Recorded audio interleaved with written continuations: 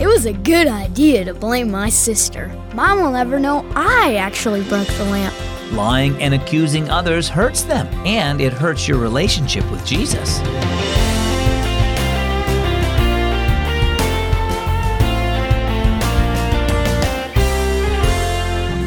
I'm Zach, and you're listening to Keys for Kids. Do you want others to believe what you say, or would you rather have everyone treat you with suspicion? Lying and blaming others is an easy way to destroy others' trust in you. That's definitely not how Jesus wants you to act. In Colossians 3, the Apostle Paul writes, "Do not lie to each other, since you have taken off your old self and have put on the new self." See, when you become a Christian, Jesus makes you into a new creation to become more like himself. Lying causes hurt and pain, and Jesus hates that.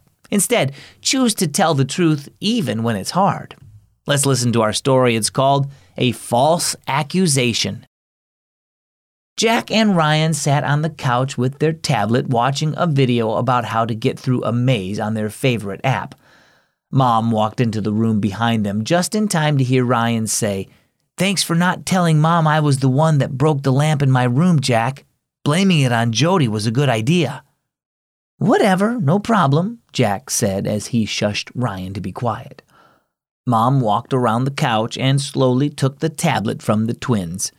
"Mom," they both exclaimed, "we're going to miss the maze trick." "I think you two are missing something way more important than that," Mom said. The two boys' eyes became as wide as saucers as they realized she'd heard what they said about breaking the lamp. "I was going to tell you. He made me promise not to tell," they both said at the same time. "You both lied to me," said Mom. When you're about to get in trouble, lying and blaming someone else can sometimes feel like it's the best and easiest solution. That's why God made an entire commandment about this one thing. He called it false testimony. Mom held up the tablet. "Do you believe the guy in the video you were watching?" she asked. "Yes," the boys said in unison. "What would happen if you tried his trick in your game and it didn't help you get through?" asked Mom. "I wouldn't watch his channel anymore," said Jack, "and I'd get advice from someone else." "The same thing happens to us when we make false accusations," said Mom.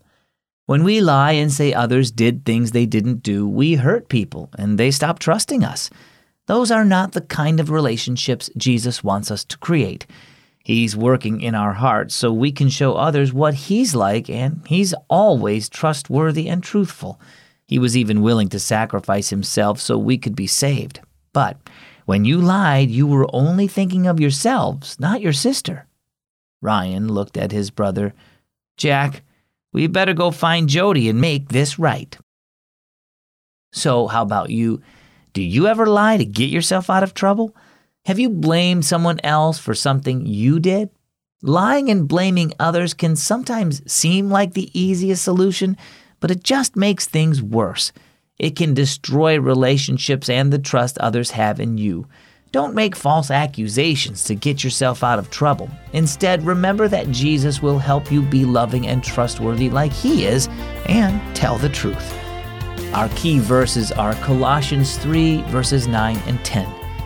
Do not lie to each other, since you have taken off your old self and have put on the new self, which is being renewed in knowledge in the image of its creator.